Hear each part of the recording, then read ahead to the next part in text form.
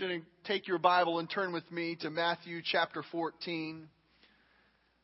I believe God has more messages for our heart today. I believe there's healing in this for someone else today as well. We're going to be in Luke chapter 14. Do you think I said Matthew?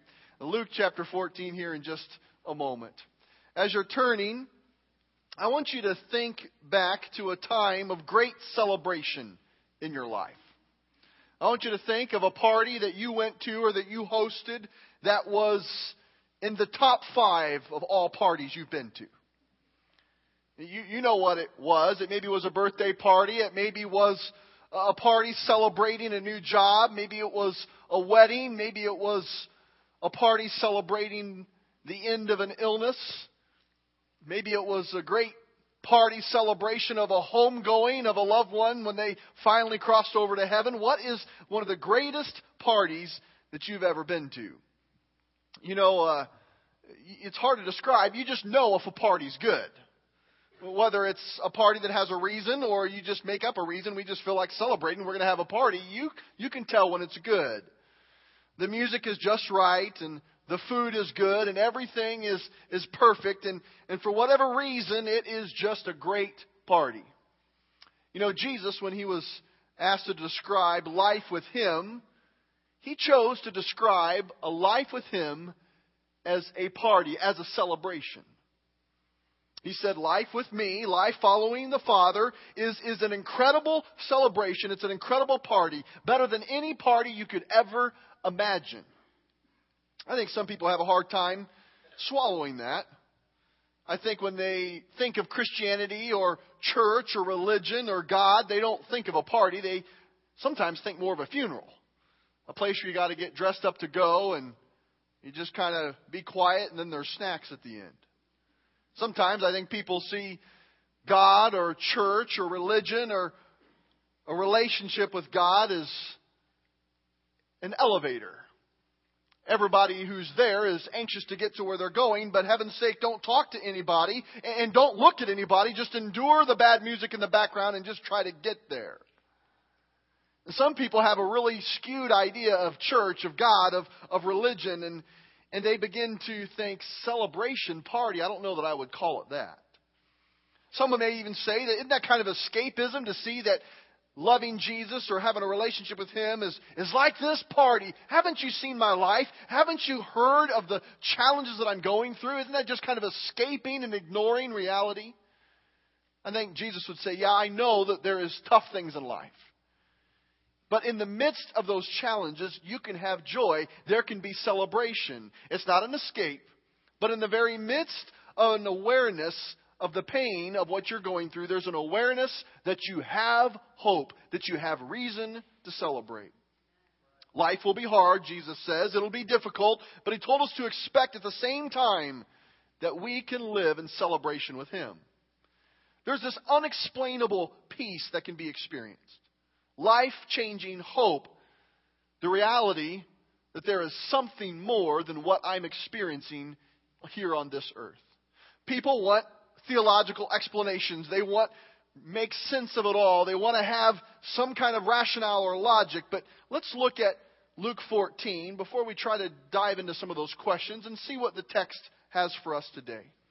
As you look at Luke 14, there in the first verse, it's kicking off where there is the trick questions that are starting. The Pharisees, the religious leaders, are gathering around Jesus and they're ready to trip Him up to show that they know more about the law than He does and to try to make themselves look better than He. In Luke 14 verse 7, we find the first of 3 tables that I want us to look at today. 3 tables. You see that in that day, eating at a table was more than just eating at a table. When you would break bread with somebody, it was a big deal. Who you had at your table and whose table you were at was a big deal. In other words, it wasn't just a place to eat. It was a place to do life. It was a place to share life, to build relationships, to establish priorities and order in life. We find 3 tables in this text that I want us to look at this morning. And the first one is this table we find here. It's starting at verse 7 through the next few verses that I've called the me table. It's the table that's focused and centered on myself. Listen to verse 7 through 14 of Luke's Gospel, chapter 14. When he noticed how the guests picked the places of honor at the table, he told them this parable.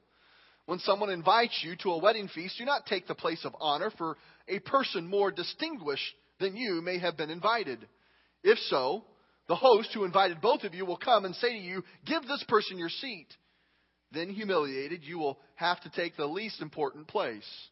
But when you are invited, take the lowest place, so that when your host comes, he will say to you, "Friend, move up to a better place." Then you will be honored in the presence of all the other guests. For all those who exalt themselves will be humbled, and those who humble themselves will be exalted.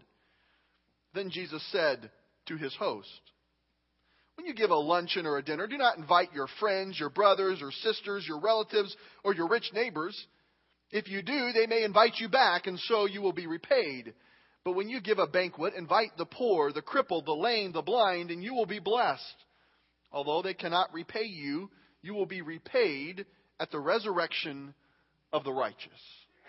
This me table that's introduced, this self-centered table, this way of looking at life and doing life that's focused on me, it is self-centered. I mean, it's not complicated. Just jot that down. It is so focused. It's so centered on ourself. This was so true of the Pharisees. They were concerned about where they would sit. To describe a great party for them and what they wanted to see, they had to figure out where they were going to be seated and would that bring honor to them? Would they be noticed? They wanted to be the center of attention. This me table way of life is not only self-centered, it's self-preserving. The Pharisee not only wanted to be seated at the best place, he wanted to make sure that he never lost status. He had to try to hang on to the status that he got, and he wanted to preserve whatever kind of standing he had to make sure people knew how smart he was, how good he was, how disciplined he was, how respected he was. Self-centered, self-preserving, and self-profiting. The Pharisee, who was hosting this meal that Jesus was at, he was inviting those to come to the table to do life with him that could pay him back somehow. He would scratch their back knowing that someday they would scratch his back. Now this me table that the Pharisees are at looks kind of bad, and we can begin to get hard on the Pharisees. But before we do, let's look at the context of our own life. It's not just about how we throw a party or a banquet or who we invite over to our house, but think of it this way. It's a way of life that's focused on what you enjoy. It's focused on what you have experienced. That's what life is about. It's where you are at. That's what's most important to you. A way of life that preserves your own interests, your own security, your own status. A way of life that profits you. You only get involved with people that you enjoy or people that can give you something somehow, some experience or some resource. Sounds a little bit different. To me, it smells a lot like what we hear of the American dream. Get what you want, when you want it, how you want it, where you want it. Why? Because you deserve it. Does that sound familiar? What if we got what we really deserved? I mean, there's plenty of talk at the me table about what I deserve, but very little probing thought to what I really deserve. This me table that Jesus is encountering is full of self-centeredness. Now, I know you may be thinking, hey, Jesus is talking about where you sit at a dinner table. It's more like manners. It's how to be a good host or a good friend, and how to put on a smile and be guy smiley and welcome people around you and have a humble attitude, and then you'll be honored. Isn't it just more about etiquette or some kind of way to interact with people? Well, don't miss this. That is exactly what the Pharisees were thinking when Jesus taught this principle. They didn't get it. They thought that Jesus was giving another rule, another layer of religiosity, of some kind of custom to help them find a loophole that, oh, I get it.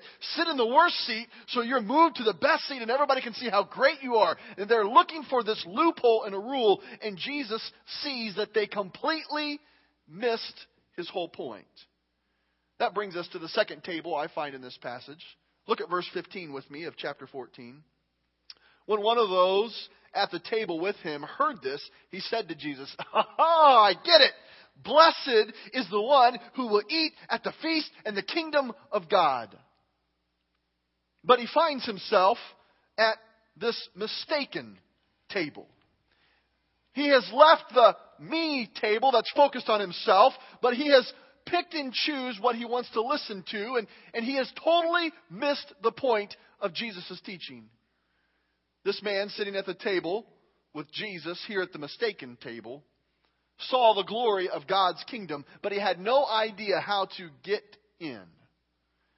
This guy was missing the point at best. He was mistaken. His way of life was mistaken.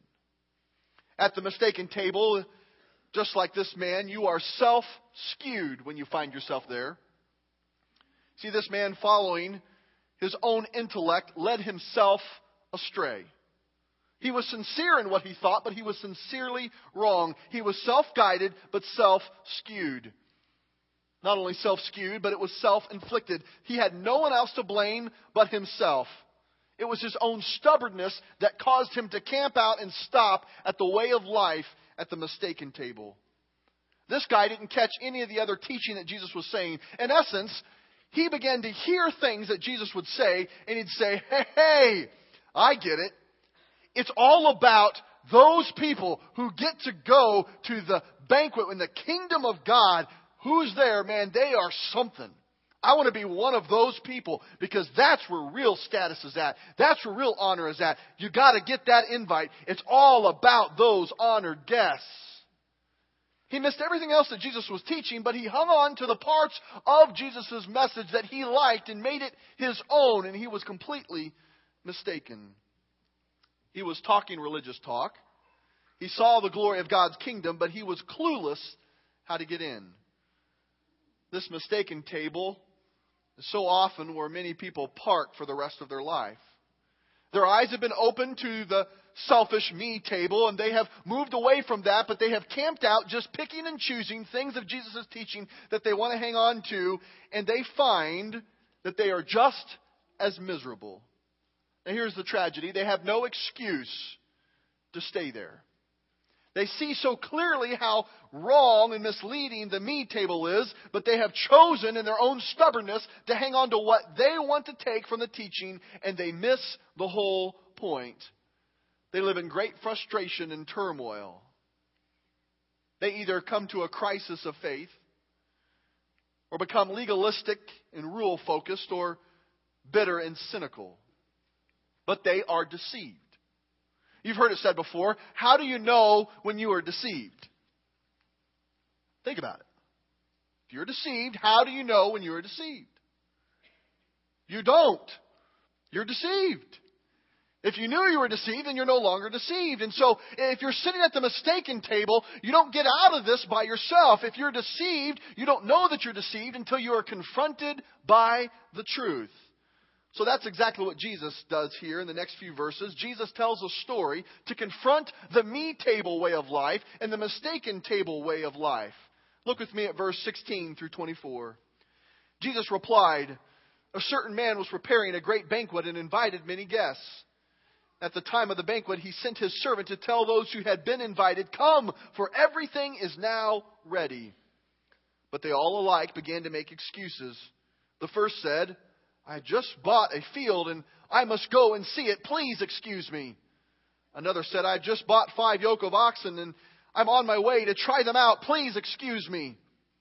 Still another said, I just got married, so I can't come. I can't attend.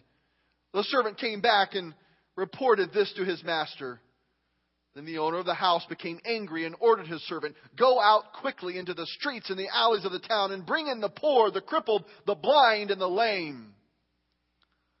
Sir, the servant said, what you ordered has been done, but there is still room. The master told his servant, go out to the roads and the country lanes and compel them to come in, so that my house will be full. I tell you, not one of those who were invited will get a taste of my banquet. Now there's the final table. It's the one spoken of here by Jesus in this parable. It's the Master's table. And at the Master's table, you find people there who are others-focused. They are outwardly seeking. They get the whole teaching that Jesus is saying, and they oust the uncommitted. They kick out, they get rid of the uncommitted. It is the Master's table. Now look with me at verse 16 again. Look what it says. Jesus replied, "A certain man was preparing a great banquet and invited many guests." Now just stop right there. The Master is saying, everything is ready. Just imagine with me this banquet that is set and it is ready. Now you have to look around the room. You have to imagine that the decorations are exquisite. The table is set. It is beautiful. Oh, and the food, it is so good. Everything you could ever want is provided at this banquet. If you like Twinkies, they got Twinkies. If you like fried Twinkies, they've got fried Twinkies. They have awesome hors d'oeuvres. It's not the little skimpy ones. It's the hefty hors d'oeuvres. It's the one that could be like a meal in itself. It's amazing. The food is just going on and on. The meat, steak, pork chops, chicken, hot dogs, hamburgers. It is endless. Mashed potatoes and tasty gravy, steamed vegetables, dunked in cheese. It's so good I can see it. Every kind of pizza possible, loaded with toppings. And the desserts, I can almost taste them. Every kind of cheesecake from the Cheesecake Factory is there, ready to be eaten. Amen. That's a good place for an amen. And the candy table, my favorite. It is full of gas station candy. It is so good. And you say, what is gas station candy? It's not that complicated. It's candy you get at the gas station. It's my favorite. It's not Godiva chocolate nasty stuff. It's sugar-based gas station candy. It's endless. Every kind of candy you had when you were a child. It is so good. The music was great. The live band was ready to take requests from any of the honored guests. It was going to be the best party ever. It was decorated to the hilt. The table was huge. There was room enough for everybody. And the food was the best. The Master took so much time to prepare it. Now look at verse 17 again. At the time of the banquet, he sent his servant to tell those who had been invited, "Come, for everything is ready." You see, Jesus was telling this story to people who knew about the customs of the day. And they knew what a big party would be all about. Jewish culture was as such that a big party like this was planned way in advance. They didn't just send out some kind of Facebook message or some kind of email, say, "Hey, come to my house for this time." No, they would send somebody to the house months and weeks at least in advance and say, "There's going to be a great party. You are invited."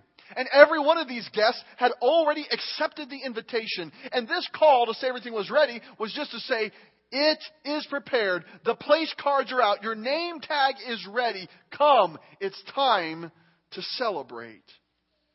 It's important for us to remember that they had accepted this.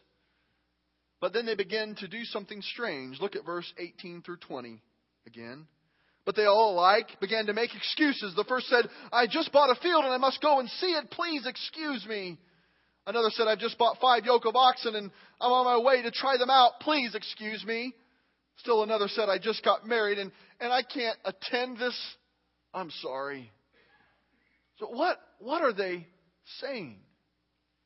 You have to understand that this servant goes out, and everybody who's listening to this parable understands how pathetic these excuses are. "Oh, that party, you know what? I put it in my iPhone. I was planning on being there, but I just bought some land and I need to go check it out." They knew that in that culture, you would never buy a piece of land without doing your homework, without taking samples of the soil and walking every square inch of it. You wouldn't go check it out after you bought it. This was a crazy excuse. Nobody would do that. Then the next one. "I just bought 5 yoke of oxen. And I'm on my way to try them out first." I hope you understand. Which I know a lot of you buy a lot of oxen in your week, and you understand that you go try them out after. This would be like going and buying a car and saying, "You know what? I wish I could come, but I just bought a vehicle. I got to go find out if it's a pickup or if it's a minivan or if it's a sports car." Huh? You bought a vehicle and you don't even know what it is. Well, I'm sorry. I wish I could be there. I don't know what it is. That's dumb. Nobody does that. If you've done that, we need to talk. That's strange. Don't do that. These excuses are lame. And now the last one. It's downright offensive and even taboo. Because here's what's happening. The third person says, oh, that party. Well, I just happened to get married and I can't make it. First of all, you would never plan your wedding over another great, huge party like that in a community so small. That never would have happened. But there's also this subtle undertone in this excuse. This guy is basically saying, hey, listen, I just got married. It's my wedding night and I can't come, if you know what I mean. I can't get there. I'm sorry. You wouldn't say that to the master's servant. That's rude. I don't even know if I should have said that right now. It's just kind of strange. But he makes this excuse that nobody would ever dream of making. And Jesus is saying people went on to give excuse after excuse to get out of this great party. Trying to avoid a party to get out of a celebration. I thought everybody loved a party. Why wouldn't they want to be there? What is it in them that would make them want to give such dumb excuses? But then when I read this, I think of our own lives and we can begin to see what Jesus is saying. What is it that we do every day with God? Every one of us, if we're honest, we've made excuses of why we didn't want to be in the most precious place in the presence of God. We do it when God is calling us to spend time with Him, to be in His presence, to show up there. And we say, God, I'm just too tired. I can't spend time with you today. God, I'm just so busy and my life is so full. When things slow down, then I'll show up there. We begin to make excuse after excuse. Some of us just flat out say, I don't buy that. I don't believe that life with God can be a celebration. I don't know that I could know Him that fully and know Him that completely. I just don't know if I buy that. Still others, if we're really honest today, I think there's some here that would say that if I was invited into this great party with God, He's going to find out something about me and He's going to kick me out. I just don't deserve to be there. My excuse is I'm just confident that I won't fit in. There are these things in our life that if we even let them sneak up on us, God is waiting and He is longing to celebrate His gifts for us. But we pass by. I think Jesus is asking us today, the same thing has been happening for thousands of years. People have been making excuses and missing the whole point. Look at verse 21 through 23. The master has a response. Go and get those who would never be thought of to be invited to the table. My house will not be empty. The amazing thing is that He now brings in the lowly, the poor, and says, you are the honored guest. I think people who really understand the invitation have no problem being at the party because they know it's not about how honored they are. It's how good the host is. See, this story has tremendous deeper meaning that Jesus tells, like many of His stories. The master in this parable that Jesus is telling, it's the story of God the Father. And the servant is Jesus. And there's a great twist that when Jesus goes out and gets us and invites us to the master's table, He sends us out as servants again to bring in more people because there's plenty of room at the great banquet. But today I want to ask you, what have you done with your invitation? What's the status of your RSVP? Have you declined your invitation because you're camped out at the me table? I'm so focused on what I want in my life. I'm so self-centered. I'm so self-driven that I can't even accept His invitation. Maybe you've moved past that and you've been freed of that, but you've only taken bits and pieces of the good news of the gospel, and you're so mistaken, you have it so twisted that you miss what the master is doing at His table. Or maybe you have responded, you say, I'm ready to go to the master's table, just not today. How about next week? Jesus is saying life with me, the best way I can describe it, is the greatest celebration, the best party, and why would you want to miss it? Are you showing up? even if you have responded to your invitation? Who are you bringing with you? You see, it's not where you want to be or hope to be, but it's where you show up that matters in this principle. I want to encourage you to look to the screens with me as we catch a final takeaway truth from this video that I want to share with you.